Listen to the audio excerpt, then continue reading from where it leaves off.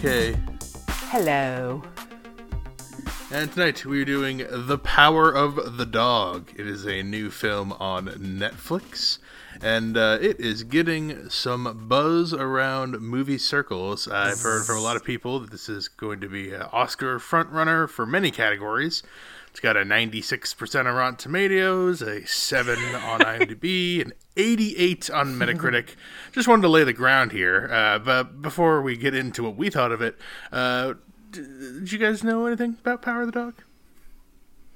No, I thought this was the Nightmare whatever. What is it called? Oh, Nightmare Alley. Yeah, I thought that's what we were watching. But Yeah, we'll be getting to that later in the month, hopefully. It's not this. Yeah, that probably Different wouldn't movies. have me as a pod host on that. So Yeah, I think Jess is on that one, not you. yeah, that sounds more like Jess. No, I mistakenly was hoping it was about a dog, and turns out it's about pretty much anything besides that, a dog. Not a lot of dogs in this movie.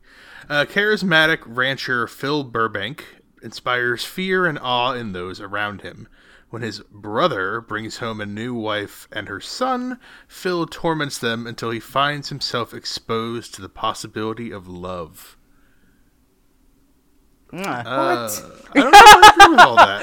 I don't know if I agree exactly that's how this thing goes down. And honestly, the less you know, the better going in. I mean, you can take what you will from that little thing, but I didn't really know anything about this either. I just knew all my movie communities were buzzing about this.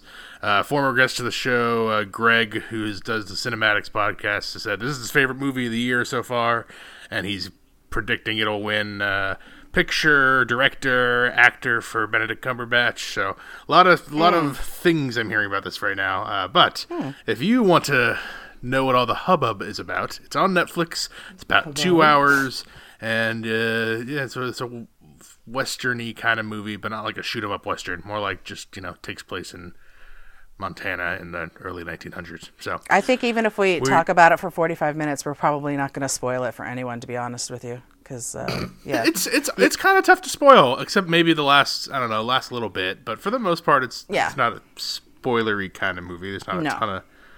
There's a couple of reveals, but yeah. Anyway, on Netflix, we're going to spoil it now. And as I said, it's 1925 Montana, and wealthy ranch owner brothers Phil and George Burbank meet a widow and inn owner, Rose Gordon, during their cattle drive. That's where the movie starts out. Phil is Benedict Cumberbatch. He is, like I said earlier, he's bombastic, he's charismatic, he's kind of vile, he's mean, but everyone around him notices him, and he's the clear leader in the room. George is Jesse Plemons, a much quieter, softer man, and he starts a relationship with Rose, who's Kirsten Dunst, and she has a son who's Cody Smith McPhee, and they are widowed from, or she's widowed from a man who killed himself, and the son is he's trying to become a surgeon, and he has a very interesting personality. Very good doctor vibes. Yeah, kinda, yeah. Norman Bates style. He's probably on the spectrum somewhere, I would imagine. Rose and George start a relationship, and the movie goes back to their big house, their big ranch house, where they have some helper people, like one of the maids, housekeepers. They host a couple of events with some bigwigs.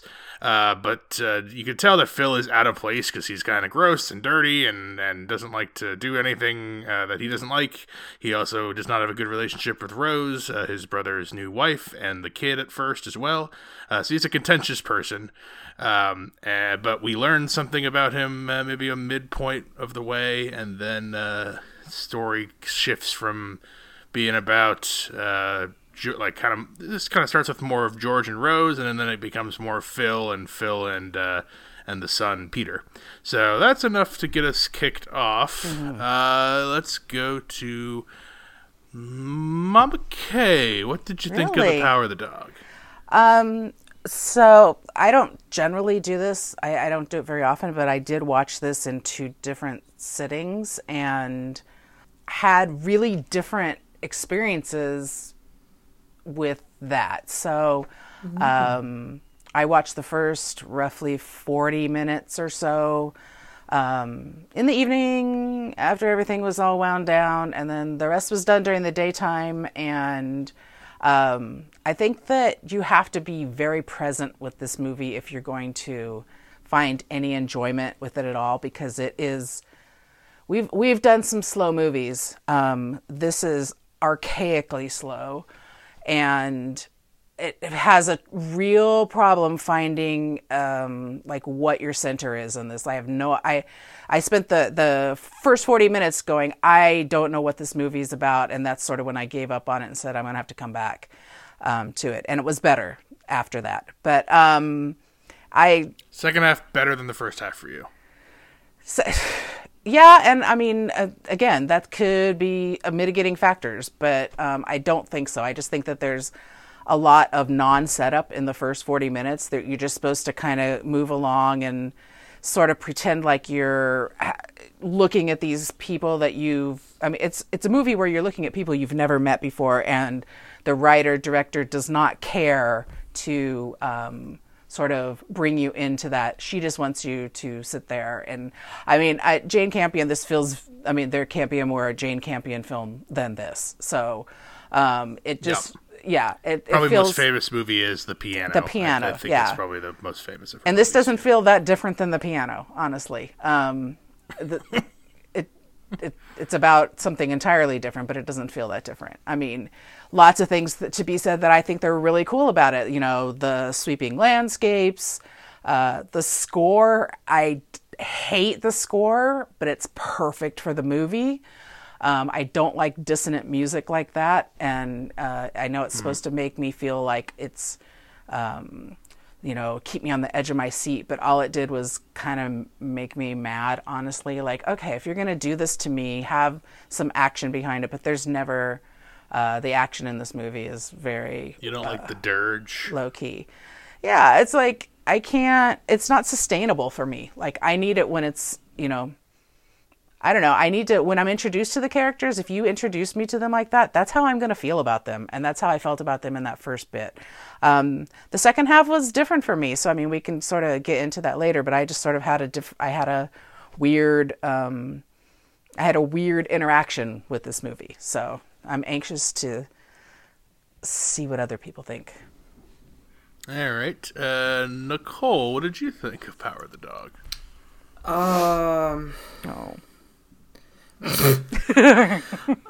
I really would like to sit down with somebody that thinks this is the best movie this year and really pick their brain as to what possesses them to think that. I'll have to ask Greg. Yeah, see what he sees in this. I have not been so bored as I was watching this. I find no value in the length of scenes and the time spent on monotonous activities, so much so that I don't even understand what the message is supposed to be behind this whole thing. Like, very briefly at the end, do I understand, maybe, if I'm even thinking on the same wavelength as what this is supposed to be, any sort of like social message. But other than that, like, it's just so god awfully boring and slow, and a lot of the scenes, like, I wish they weren't there, because honestly I could say that I may have enjoyed it a little bit more if I didn't have to sit through like 20-minute long things of someone playing a banjo or brushing their teeth, like whatever it is. I don't care. It's like those things don't add anything for me to really understand who these people are in terms of the story. So that's I can't get past that to make it a positive, unfortunately, because it's this, I don't know what to say about it. Maybe something else will be easier for me to talk about. Maybe the characters and you just need a spark. You need a reminder. You need a I mean this is definitely would never ever land in my Oscar nominations, which is mind-boggling to me. So maybe I need to hear from you guys of why you would think that's the case, or what the top critics are seeing in this that I'm missing. Yeah, bring us over to the dark side, Brennan. Well, okay, so I didn't love this movie. I like it. I would say it's like a 3.5 star movie for me. It's an above average movie. What this movie absolutely despises is spoon feeding. It hates it so much that it does the exact opposite and tells you as little as possible, tiny, subtle clues, the tiniest of subtlest of clues. It does not want you, so much so that I think the ending will be lost on like most people that aren't, critics that watch every movie on the planet. There's things that I really like about this. I liked the last bit pretty well. Like I like when it becomes Phil and Peter together. And I actually also like the beginning with George, because Jesse Plemons always on the screen, want more of him. And the big lull is in the middle when Rose becomes an alcoholic, and there's the dinner scene with the piano and all that stuff. Like, I don't love it as much. Still, there's still stuff to glean out of there. But again, this movie it gives you need super patience. You need magnifying glasses everywhere. You need to pay attention to the way the fucking wheat blows in the wind. Like, everything it's all very important like that. So, and I think at one point Nicole was even getting angry at the movie at one point because Benedict Cumberbatch just like walking slowly between rooms because he hears something. Walk faster. And she's like, "This is the shit I hate in movies. They're just wasting our time. What are we supposed to learn from him walking slowly with his big pants through the hallway?" I'm like, chaps. At least make them assless for us. Give us something. I'm paraphrasing, but that was the sentiment I got from her. I mean, that is one thing about Jane Campion, is she wants to make sure that that the women are underexposed generally and the men are overexposed. So that's different, right? It's interesting. It's Jane Campion too, because I was thinking back of I think this movie like just barely by the skin of its teeth would pass the Bechdel test. The two women named characters in a room having a discussion. Is there another scene other than when it's Rose and the two maids, housekeepers? Housekeepers. I don't know the terminology in these times. Yeah. But that's the only one I could think of. Every other scene. What about outside when they're playing tennis? Yeah, but the kid's there. Peter's there, isn't he? Oh, yeah. I don't understand what you're saying then. Just having Bechdel test is two women, both have to be named characters, have to have a conversation, and it can't be about a man in a movie. Then it passes. And it's harder than you'd think for a lot of movies. Well, this probably does, because she doesn't have. I mean, there are no really talking about men at all or relationships. I mean, beyond the fact that she was married and now she's a widow and now she's married to Jesse Plemons' character George. I mean, it's not that kind of a movie. No, they don't say anything. No fucking dialogue at all. It's just. I'm surprised they even said they were married. I'm surprised they gave us that much information. I thought I was just gonna kind of. You have to infer that. You have to. And when you do that, when you do so much of that, you lose a lot of your audience. I mean, you'll keep those main, the people who are just drowning for it. They'll be fine with that. But I was mad about the fact that I couldn't tell how much time was passing. Is this a day? Same. Is this 3 months? I have no idea.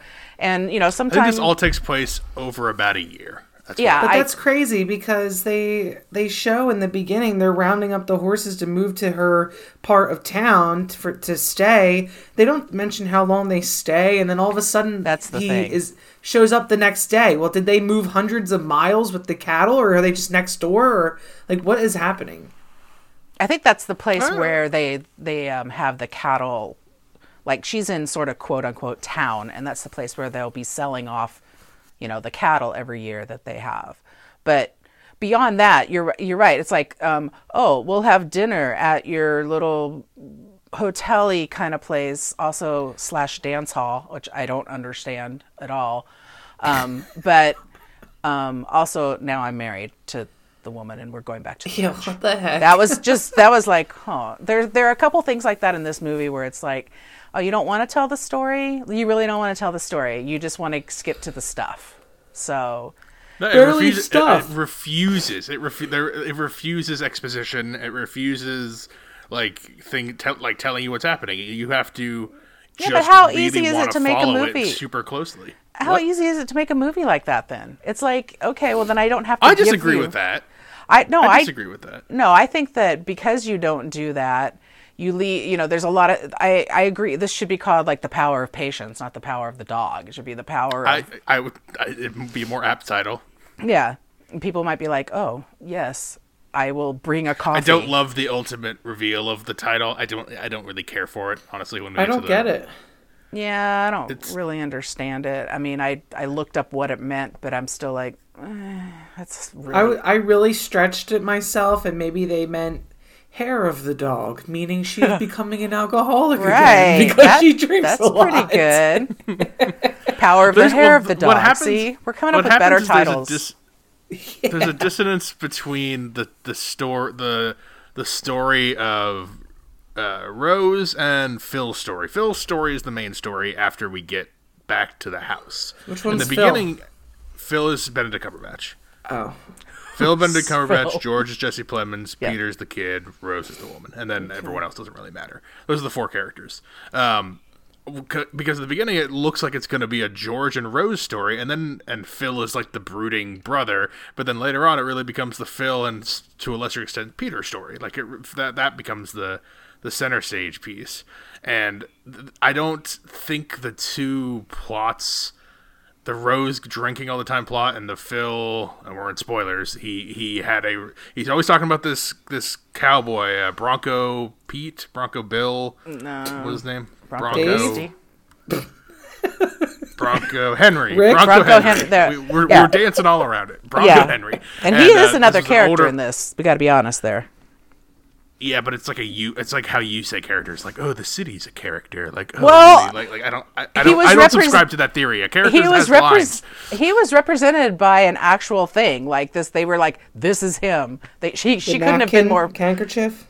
Well. Okay, oh yeah, then the handkerchief and there's the handkerchief, and the saddle. There's the saddle. Yeah, I mean, you couldn't be. She actually put a nameplate like this is a character that you all don't know, but that's very pivotal to this story, represented by the Bronco saddle. Henry was an older man who took Phil under his wing, much like Phil at the end of the movie in the third act takes Peter under his wing, and they have a gay relationship at some point. That's the implication, because again, they don't ever say that. They show you the handkerchief that he jerks off with that has his initials on it or whatever. That's your cue to be, oh, he's gay and he has a relationship. And you see gay porn, like 1925 gay porn. That was like heavy-handed. I'm like, wow, this movie's really spoon-feeding me. Like, this movie's really telling me a lot of information right now. I thought all we were going to get was... gay. Hey, look at this. It's Brokeback Mountain without words. Well, I made a joke. I said Brokeback Montana. That's what I said. Montana. Power of the Brokeback Montana. But, yeah. I have to say, though, I really thought that this role... Okay, if there was another person that Phil could have been, who would you have pinned as being the actor for that? It sounds like you have someone cocked and loaded in mind. Yeah, it does. You say I got one, but yeah. All I can see as I'm watching this is Matthew McConaughey. Okay. Not Benedict Cumberbatch. So as I'm watching it, my head is doing a total mind fuck that's not Matthew McConaughey, because I feel like he would play some doofy ass role like this.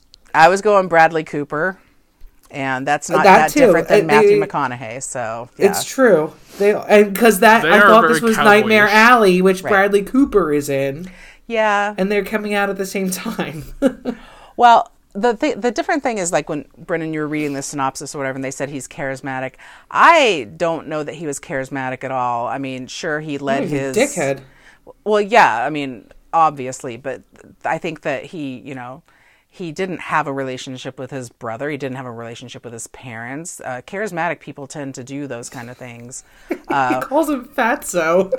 I know. Well, it sounds like at some point he had a relationship with his brother. I thought that was going to be part of the twist, was something that happened in their past, but it's all about him. It's not, the brother is not affiliated with that stuff, I guess. Yeah, but I'm guessing he must have known about it. Otherwise, I mean, there is something that happened with them, because I don't think you can have two brothers, running this ranch like they do and be. I wonder if there's clues we missed that tell us this, because the movie does not want to actually tell us this. You see what I'm saying? It's got to be something where George is constantly not involved with the ranch, and he's doing all the paperwork. He's meeting and greeting all the people, like the governor and all these things, and it's leaving all the hard work to Phil, and he gets pissed because nobody acknowledges him as being, the biggest part of the ranch, is keeping it rolling on the field. So he probably has like some sort of like animosity towards him for never being around. And then when he leaves to go to marry Rose, he's never around again. He's just off and living his glamorous life. Yeah, we don't really know what he's doing. I'm not that enthralled with Jesse Plemons. Yeah. Performance. Jesse Plemons is the actor. Yeah. Performance in this. Or maybe it's the character. I don't really know, but I mean, he gives dry performances and they're hilarious. This is not hilarious. There was nothing about this. I didn't think he connected with anyone. So I want to know what happened in the past that made him like this, because it's unnerving. I don't like it. I'm taken out every time he comes into the scene, actually, because I feel it's so stilted. Jesse Plemons' character? Yeah, and I don't know whether it's what he's saying or whether it's the performance, because I'm He's sad. already got a few nominations from some different places. No, I'm sad because everybody is. Everybody in this movie has been nominated. Everyone. Okay, no. Also, that little goofy chick. No, not Thomasin McKenzie. I read was like in this, but she's really not. She's Carrot Girl. She's one of the housekeepers, and Carrot we just saw her. Carrot Girl. Carrot Cake. Carrot Girl. Carrot Girl. Oh, Carrot Girl, because of the scene with that scene actually did make me. That was one of the actually a few times I like laughed out loud. I'm like, that's pretty. You good. didn't expect that? I totally expected that. No, I didn't either. I didn't get his vibes because they were too subtle. I didn't get it until I got it. Like it took me until he did something extreme. I figured out. I don't know when I figured it out, but that he was like not this meek person that we are, thought to believe. He says it at one point that his dad was worried he wasn't he was too harsh or not kind enough, and he's like, and Benedict Cumberbatch is like, you, and then we're like, yeah, but in a different way. We're not thinking about like. Yeah, no, this was way before. This is before they became friendly. I have a gripe about how quickly their relationship turned too. It was just him walking. This is when I think it happened anyway, is when they were out on the cattle drive or whatever. I don't know what they were doing, honestly. And then the people from the house came, so all the proper people came, and Peter was there and walked through this like avenue. It was like, it'd be like walking down the street with cat calls from, walking down a New York street with cat calls, looked at a bird's nest, turned around and walked back like he was on RuPaul's Drag Race. I was like, what is happening here? Now all of a sudden it's right after that, right? That, Phil. Yeah, he's making the rope, and he's like, once I'm done making this rope, I'm your best friend, or I don't know what he said, but it's something like that. So weird. I thought that he was being so sarcastic and just mocking him. I didn't think it was genuine. No, I don't. I think we were supposed to. I think you were on the right track there, Nicole. That I think that's what we were supposed to think, because we weren't. That's something that he was gonna like. Bring him into his lair and do something nefarious. Yeah, kill him in the mountains. Yeah, I thought when they went off together, I'm like, I don't know. Yeah. I don't know if I trust this Phil doing this. But the movie doesn't do what the movie thing to do. That's what the movie thing to do is. It does, right? The quieter, subtler, not telling you thing. Right. Yeah. What was the point of that? Not sure. The point was, you didn't like how quickly they became yeah, it turned so fast, and I thought, well, is that because he, so far he's been, independent. Phil hasn't really needed anybody else. He's in charge of all the people. He's, he and his brother live together, but they're estranged. They sleep in the same bed in their clothes. Also I have a big problem with everyone always in their clothes. What? What? Yeah, what a dirtball. He was so disgusting. I have a question though. So I'm not trying to push us to the end here, but I do have a question to follow up what we just discussed. So, okay. If we are to assume that Phil is not as genuine as we are given, and we know what the outcome at the end of this movie is, and I think we can determine how Phil fell ill. Do you think that Peter was genuinely taking Phil for what was happening as truthful, or do you think that Peter thought there was some sort of underlying things going to happen? Do you think Peter was smart enough to concoct some sort of plan, or do you think it was just a total accident? I have a theory, Malika. I have a theory too. I'm not sure where this happened in the movie, but when I think the turning point with Peter is when he finds him, Benedict Cumberbatch skinny dipping or whatever, and finds his stash and all that, and now he has some ammunition. Yeah, ammunition against. That's him. why I thought Phil was being nice to him all of a sudden, so that he wouldn't talk. That's what. Well, but this was before he was being nice to him before that, though. No, he wasn't. He didn't start being nice to him until the scene you were talking about with where he did the RuPaul thing. I don't know why he called it that. That came after. That came after the Are you sure? Of the porn. 100%. Okay. Well, there's. Yeah. That's why he became nice to him. That's what I thought. He became nice to him because he was like, he knows my secret. And also, right, he's got to keep him close. Also, he probably has the trauma thing because of him remembering the age difference and the outcast with him and Bronco right. Man, and he's going to keep him close so that he can either groom him, kill him if he needs to because he's going to talk, or just be nice so that he won't talk. Either way, all of it makes sense to keep him close. You knew at that point something untoward was going to happen at the end, right? I didn't know which way it was going to go. I had a feeling which way it was going to go, but I thought it was going to go Brokeback. Honestly, I thought they were going to. I thought it was going to. I thought it was going. I thought that. Okay, well, I mean, he obviously doesn't, but like I thought Peter was going to be the new young Phil, and like their relationship would mirror his and Bronco's. Maybe we'd get a flashback to see Bronco and a young Phil and what happened with him. And then, do you think maybe that's why George doesn't want to be around by him anymore? Because he learned that he was gay and he's like so disgusted by it or something? It would explain something, yeah. I mean, it would make some sense. I suppose, but also his animosity towards the one woman in his life, Whose animosity? Phil's animosity. Phil doesn't like Rose. Yeah, I thought you were talking about George, though. You're talking about George doesn't want to be around his brother because of that? Is that what you're saying?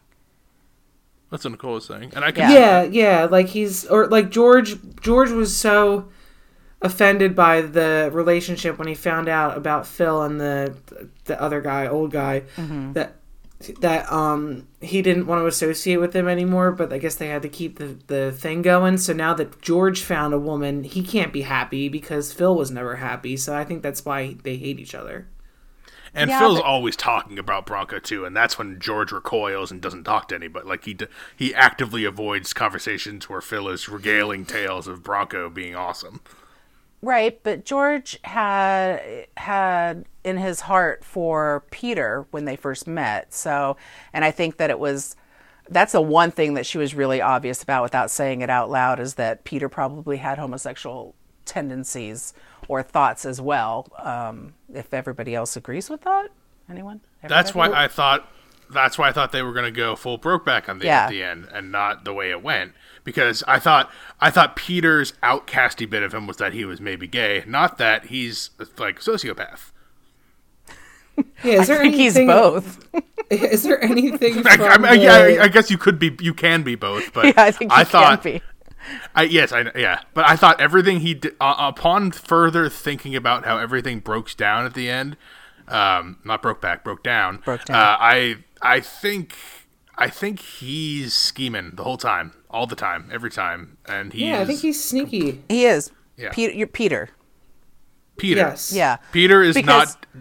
Phil is genuine at the end, actually, in all of his actions. I think Peter is the one who is completely 100% disingenuous. Yeah, and I think that part starts for me, like, for real. I think he starts his Kevin McAllister plan when he's taught. There's a scene with him and Kirsten Dunst, and she's very upset about something that Phil has done. I can't remember what it was, and I think maybe Phil was just walking into the house, to be honest with you. And then she was like, I can't go in there. And he's like, don't worry, I will take care of this for you. This is not something you have to worry about anymore. And I think he was like, he went upstairs, unrolled the Kevin McAllister, this is my house, I must protect it, and started the plan. So I feel like I thought that Peter was going to be killed. I was really stuck on that. I thought that he was just toying him along the whole time to make him comfortable and then just kill him in the mountains. Just because of the way he treated himself and I guess because I took Phil as someone that if he can't be happy, nobody can, and so he'll make everybody else suffer because he suffered. And so if he finds somebody like Peter who obviously is way too smart for his own good in that sense, of what Phil sees, I think that Phil probably sees Peter as a threat to him somehow. And he's, learning all this stuff about the ranch, and I guess he feels threatened by him. So I just thought he was just going to take him out and kill him and say it was an accident with the horse, and then he doesn't have to be around him again. I see Phil as just a big dickhead. Well, that's the more movie thing to do. Like a regular, more traditional movie, third act, it's the big showdown between Phil and Peter. And, we got the gay undertones, which is why I thought it was going to go Brokeback. And then you've got the Phil is an asshole who will burn the world down because if I can't, nobody can, and will kill Peter. And what actually happens is Peter's the mastermind the whole time. I think we're kind of agreeing that Peter kills Phil for all intents and purposes in the sneakiest way possible. So sneaky that I think large chunks of people watching this who are not, watching it like critics or watching a bunch of movies just will not get it. They'll just think he got sick and died, and that's the end of the movie. Yeah, that when he got cut doing that rabbit thing. Oh, yeah. Yeah. Right. I don't know. I mean, I think maybe your most basic watcher might think that, but there's a lot of things that Peter does that are not, he's got these two sides of him where he's making, paper flowers, and then he's, dissecting a jackrabbit in his bedroom out of nowhere. And then the other, and then when he kills the second rabbit, I got a genuine laugh when he doesn't want a carrot. Yeah, I know. Well, genuine laugh, like that's when laugh. I knew. That's when I knew what happened, because when he said he doesn't want a carrot, I was like, oh my god, he's dissecting him and he's practicing his doctor stuff on the rabbit. It's very and later on, what does she say? Oh, holy hell! Oh, holy hell! Yeah, holy hell. But it's also weird because the next scene is she's now refereeing the I know, it's like she totally just forgot it happened. Unless that takes place a day later, or who again, knows? the time doesn't exist in this fucking movie. No. Yeah, but we've kind of danced around. We didn't really say it. At some point, there's a big thing about anthrax in this movie, and how it's affecting. If it infects a cow, they gotta cut it from the herd and leave it to die because they don't want to infect everybody else, people or cows. And so at one point, Peter, who has recently been taught how to ride a horse, goes and finds a dead cow in the mountains. And it's got a diseased leg. You can tell it's all fucked up, and so he skins it. And then later on, he gives that leather the hide as a gift to Phil to calm him down after his mom just gave away a bunch of pelts, and he didn't want to give away the pelts, which leads credence to Nicole's "If I can't, nobody problems. can." Right. Yeah. And so he gives the diseased hide to Phil, who's just recently got the cut, and he knows this because they were out with doing the rabbit thing together. And so then they share the cigarette seductively. That's like the will they, won't they moment. They share the what? Cigarette. They share the cigarette. They pass it back and forth. They don't pass it back and forth. He presses it like up to Benedict's lips so he can smoke out of it, and then brings it back to his own. It's yeah. Can you see Matthew McConaughey doing this? Yeah. Yeah, it's not. It wouldn't be as serious though. I mean, it would be hard. Yeah, that's the thing is you can't have Matthew McConaughey in this because Benedict Cumberbatch brings a gravitas. Like it feels serious. What do you think about his accent? Doing this, I thought it was fine. Yeah, I thought everybody was okay with their accents. Yeah. Yeah. Except for the way that Jesse Plemons talked the whole time. I don't know why he got a dog on his performance. I thought he was. It was not. Oh, and you know me. I'm a fan. But no. Yeah, Tostino Scoops. We love him. But Tostino Scoops. This is the best 3 bags Tostino Scoops. How could that be profitable for Frito-Lay? Oh my god. Yes. I don't like that movie, but that's a great Can we match this up somehow? I was just going to say, I don't remember anything else from that movie except that part. Yeah, that's the best part. I don't even remember what the movie's called. Game Night. It is Game Night. Yeah, it's not a great movie. Anyway, so at the end kind of supercuts a little bit. Like we see Phil is sick the next day or 2 days or however the time works, and he has to go into town, and he never comes back because we smash cut to Jesse Plemons picking out a coffin, and we infer very that it's quickly. for him. Everything else is so long, and this is so fast. Yeah, he dies in like 5 seconds. Like you're right. Everything he walks down a hallway longer than he dies. He walks outside by the windows, holding the rope, with Jesse Plemons in the car driving behind him. That takes longer than him dying. There's something funny about the silhouette. Look, when Nicole pointed out the silhouettes of the guys with the big pants, because it's like the leather chaps, but they look like so bow-legged everyone walking around when it's dark and it's just the silhouette. Yeah, but the worst pants belonged to the dude that didn't wear chaps. Peter's pants were out of control. They were my god. The long, skinny. You could have fit 3 Peters in those pants. Those are Brennan's Bob the Builder pants. I have a pair of pants that are too large for me. You got a pair of pants from Walmart that are the most outrageous denim blue you've ever seen. They are from the dye. It leaks out of them pants. The call-outs on this podcast are just too good. So anyway, Phil has died. There's a funeral that Peter doesn't attend. Rose and George go back home, and Peter I think does like a little smirk when he looks out the window. He totally smirks. He's the first person to smile in this movie. At the end, he smirks. Well, that's I noticed it, but I didn't. It really wasn't till then that I put it together. It did take me some time to actually be like, Peter's the mastermind. He figured this all out. I don't think I think it's more subtle than you think it is. I think you're overestimating the average viewer of a movie. Me? Yes, you. Mama Kay I think you are overestimating how many people this ending will go over the head of. I do tend to do that, don't I? Wow, that's rude. I give people credit where they don't deserve it. I don't think.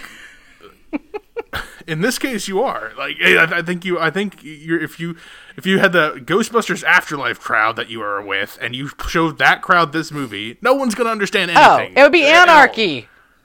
But that's what I'm saying. That's your average moviegoer. Ghostbusters? Okay. Yeah. We had to do it for the show. Full theater, man. People would have watched. Those people would have been like 10 minutes into this, either, or they would be like, "Oh hell no," and walking out. That's what I'm saying is if they had to watch the whole thing and at the end tell you what happened, they will be unable to. And that's your average moviegoer. Your average moviegoer isn't a film critic. He takes the rope. I mean, he's got gloves on his hands because there's probably still anthrax on that rope. Takes the rope and puts it under his bed, and it's like a shot. Yeah, but you also have to see all these scenes. You can't fall asleep. You can't be on your phone. You have to be watching them. So if your average moviegoer is not watching their full movie like that, they're falling asleep. They're on their phone. So If you miss any of those little bits, then you miss the story. Which is why Nicole didn't see the smirk. Surprisingly, Daddy didn't make it through the first 10 minutes of this movie. So not surprising at all. Yeah. Anyway, did you say you looked up something about the thing? What's the deliver my soul from the sword, my darling, from the power of the dog? What does that mean? Well, it's in Old Testament, I think, and it's about the people who, when Jesus was on the cross, it was his people that denied him, his due, that were, like Judas's to him. So, so Peter's like a Judas. Peter's a Judas. Phil's probably a Judas. How did betray Bronco me? Billy I'm die? fed up with this world. How did Bronco Billy die? How did Peter's dad die? Whatever. Bronco Henry. It's called Bronco. What's his name? Bronco Henry. Bronco Henry. I mean, that's right, isn't it? But now it sounds ridiculous. Anyway, Denver Henry, whatever his name is. John Henry? I started like as soon Denver as Broncos. As soon as that was John over, Denver? I started thinking, did everybody, is Peter now Phil? Like, is this what's going to happen now? It's the cycle continues now. Yeah, that's what I just thought. That's why I thought they were going to be together at the end, because now I thought at the end, Pete, even though we're going to learn that Henry. Denver Broncos was not a good guy to Phil. He was abusive and mean to him, and then only when he could take him in for sexual favors, and then that like scarred him, and that's why he's an asshole to everybody, but only talks fondly. He's got Stockholm syndrome. I thought we were going to have the pass down. Peter is going to be the new Phil. Are you telling Jane Campion that she needs to do a prequel? Because I'm not about that.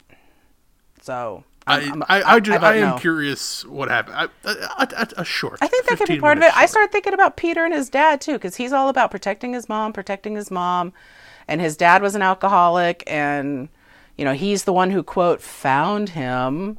Did he? Did he find him? Did he kill him? Peter's a sociopath. Till this moment, I did not Norman even think. Bates. I didn't think about that. I'm like, Peter might have killed the dad.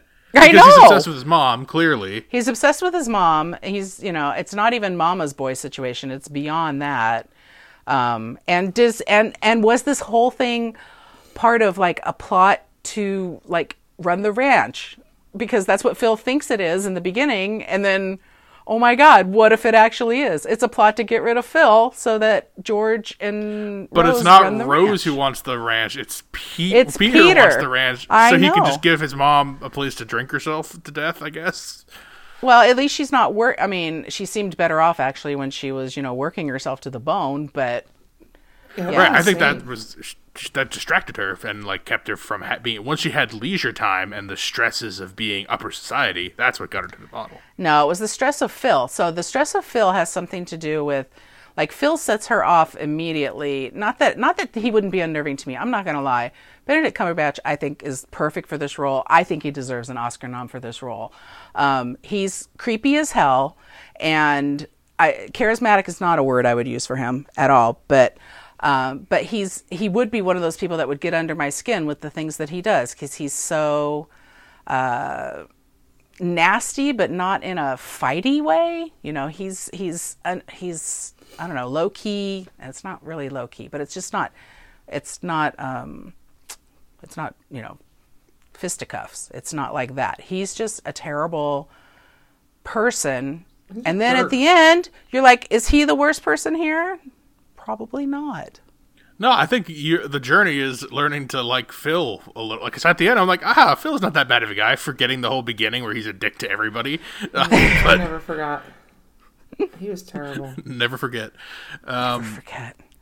Well, and there is something else that I didn't like about this movie, and that was that from like 20 to 30 minutes in, it looks like in every scene, every person is on the verge of sobbing.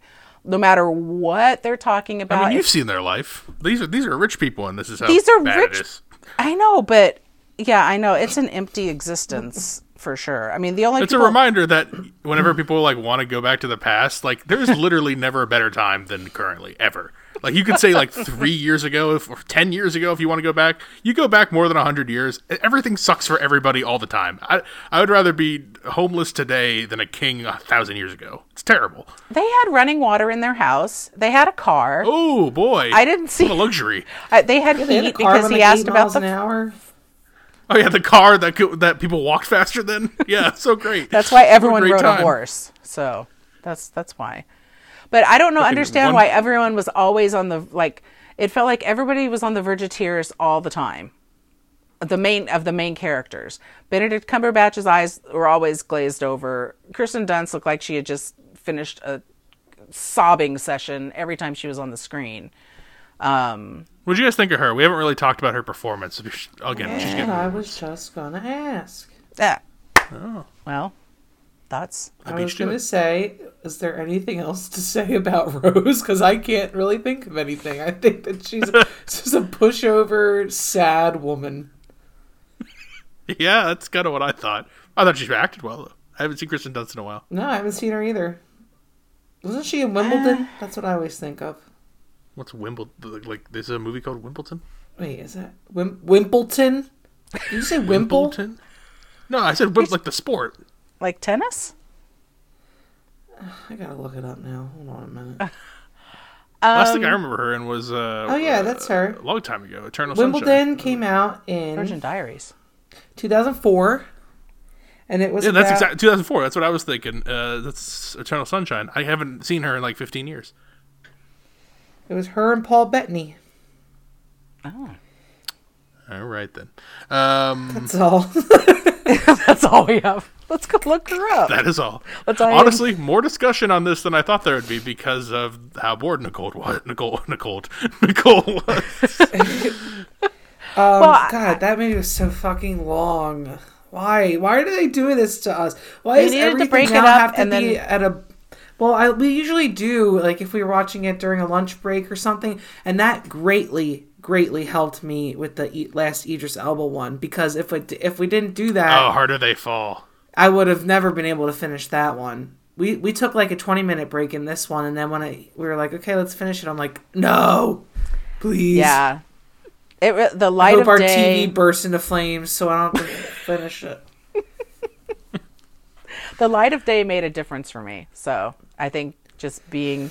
It's not a passive movie, and it is slow, and it will be very boring if you're trying to watch it as something other than a passive movie, or watch it as a passive movie. You can't do that. Yeah, this is not a put as Jess says, put it on, leave the room, and make food in the other room, and then come back and watch it. Like that's watching a movie. Like that's right. This is like it's the opposite of spoon feeding. You must watch every frame. Not just spoon feeding. Like even if you walked into the other room, there's no dialogue, so you really have no idea what's going on the TV except for this. Nicole would come back and say he's still in the hallway. He's moved 5 steps. Well, and if it's still Jesse walking Plemons slowly between rooms. And if it's Jesse Plemons' character, he sounds like a buffalo when he's walking in the house. It's like clonk clonk clonk clonk clonk clonk clonk. He's a fatso. He comes out. A fatso. He comes out of the. What? Go ahead. No, just he comes out of the bedroom, stands at the top of the stairs. She turns around slowly and looks up the stairs and sees him there, holding the banjo.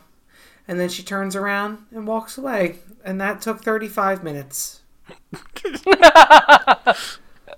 For what? I can see why you liked Last Night in Soho so much, because that's a movie with a bunch of quick cuts and everything goes very fast. Yeah, we like quickness. It makes the movie go by faster. Whatever makes you not watch a movie the quickest. Nicole's a big fan of commercials. Just 25-second things that... Yeah, TikToks. There you go. That makes sense. TikToks, Vines, YouTube videos. Give them to me. I'm not gonna lie. Yeah. I say you like Vine more than TikTok. Fucking Endgame. Forget about it. No, Endgame Max. I want to ask about one thing though, real quick, and hopefully you caught this. But at one point, the people who don't live there. So like, I don't know the governor. I don't know how they know the governor of Montana, but whatever. The governor, and then also their parents. Am I right when they talked about the old lady and the old man. Yeah. That's who they're talking about. Yeah, the parents. Francis Conroy, Peter Carroll. Yeah. They're talking about how he was Phi Beta Kappa at blah blah blah blah blah, and they're talking about Phil, right? I haven't the faintest idea. Yeah, they're talking about he's in a fraternity. Is that what you're talking about? It's weird that when you say it out loud. I don't know what you're talking about. During the dinner party scene, they have conversations, and one of them is about but I didn't think they were talking about Phil. I thought they were talking about Phil because they wanted to talk to him and he wasn't coming, and that's why. Well, I know they mentioned his absence because he didn't. Because he's stinky. And that's why he didn't want to take a shower. Because he rolls in mud. He does this on purpose. I stink and I like to make himself. Yeah. No, they were talking about he needs. Even George said, "We need you to be there because you know how to talk to. You have things to talk to people about." I'm pretty sure they were talking. I think if that's something that y'all missed, I think it was a big deal to miss that because there was a point. I think there was a point in Phil's life where he was like that, where he was Peter, because Peter's now going to medical school and all of this kind of stuff. And then he met a rough and tumble Bronco, and then who sucked his soul out. And now we have Phil that we have today. He sucked what now? Also, Phi Beta Kappa is not a fraternity. So I have to address this before we get reader mail. Phi Beta Kappa is that part. It's an honor society for the smartest of the smartest. I feel like that didn't really take away any value for me, Mama K. I have to be honest. I missed that scene completely. You feel the same about the movie with or without that information? I try to teach the world a little bit here and there. Thank you for doing that, because I've never heard that before. Yeah, it doesn't he was a frat bro. For me, but, yeah, you're like, he's playing Flip Cup, and I'm like, he's reciting Chaucer. Very different. The biggest university in Montana at the time. I might have to go back and check that out, because I think I'm right. Are we going to recommend Power of the Dog, Nicole? No. God, no. I'll recommend that you watch both of those Idris Elba cowboy movies first, and then see if you're even alive before watching this. Ooh, I would not recommend Concrete Cowboy over this. This is better than Concrete Cowboy. I'd probably watch Harder They Fall again before this, but Concrete Cowboy has that. Talk about a snooze fest. Mom, okay? If you're going to watch Idris Elba, you're going to watch Luther, so don't even mess with whatever things they're talking about. Harder They Fall is a good movie. Check that one out. Yeah. I am going to recommend this movie. This movie is a pay attention thinker. I'm shocked. I'm not going to lie. The last night when I was watching it, I was not going to recommend this movie because it made me tired. But today, totally different story. And it goes against my grain because I feel it's very self-serving in the Campion way. But it is. It's very. I am such a brilliant writer director. Look at me, and you don't like that stuff. I don't like that stuff, but I like. I am such great actor, man. Look at me. It's very show offy in the subtlest way possible. Yeah, I like the indie stuff. The indie, not like INDY, ENDY, like the end portion of it, and how it really makes you go back and think about the other stuff that already happened in the movie, and it does it in a really subtle way, and it's smart, and I hate saying it, but yeah, I think I don't know if my audience of people are going to appreciate it, but I think there's a couple people that might get on board. I'm saying right now, this wins Best Picture, Best Director. I agree. How? Not with Jesse. Because like that. No. Jane Campion has been making movies for like 40 years, and she's been nominated, I think, one other time, maybe two. And she is not an American woman, and they don't have, we just had Chloe Zhao win last year and Emerald Fennell win for screenwriting or something. It's the time of the woman. This is the most acclaimed thing I've seen, and there's nothing else I can really think that's more Oscar baity than this, as far as it's pretty slim pickings this year, so that's part of it. There are a lot of movies I really liked this year, but when it comes to Oscar type movies, the Field. This is going to. This ticks the boxes for sure. Yeah. This will be up for 10 nominations. It will be. I think. I'm going to say 11. 3 or 4 things. I'm going to go with 11. Oh, plus or minus 11. Yep. I'll take minus. That's high. That's 11's tough. I'll take minus. All right. But I could see 10. I could see 9. Yeah, I recommend this though. I do. I don't think it's the best movie of the year. It probably will not be in my top 5. But it's solid. It's above average. And I like it more in retrospect too. Like more like thinking about it a little bit. It doesn't. I don't just forget about this. So yeah, it's solid. And I don't really like a lot of Jane Campion movies that I've seen. They are not my kind of movies typically.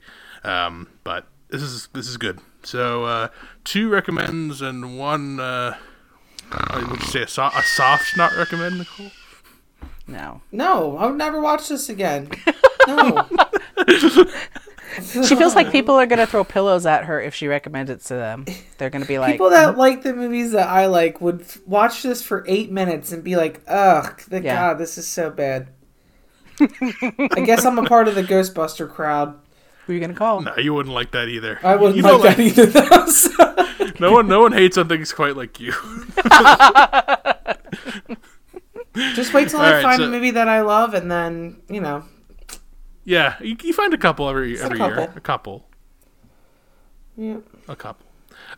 So we got more theater and Oscar level stuff coming up. Some big blockbustery things.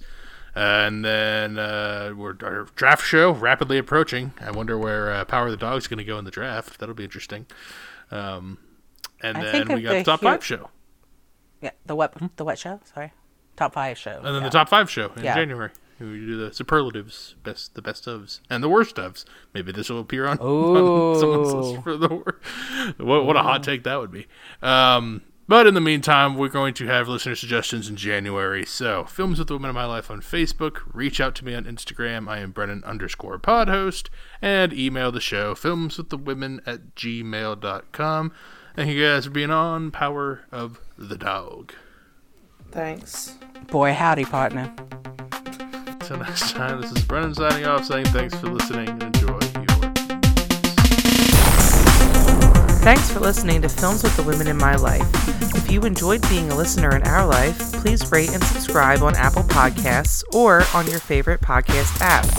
Keep up with the latest from the show on Instagram at Brennan_podhost, on Facebook at Films with the Women in My Life, and on Twitter at FilmsWomenPod. Finally, you can email the show with questions and suggestions at filmswiththewomen@gmail.com.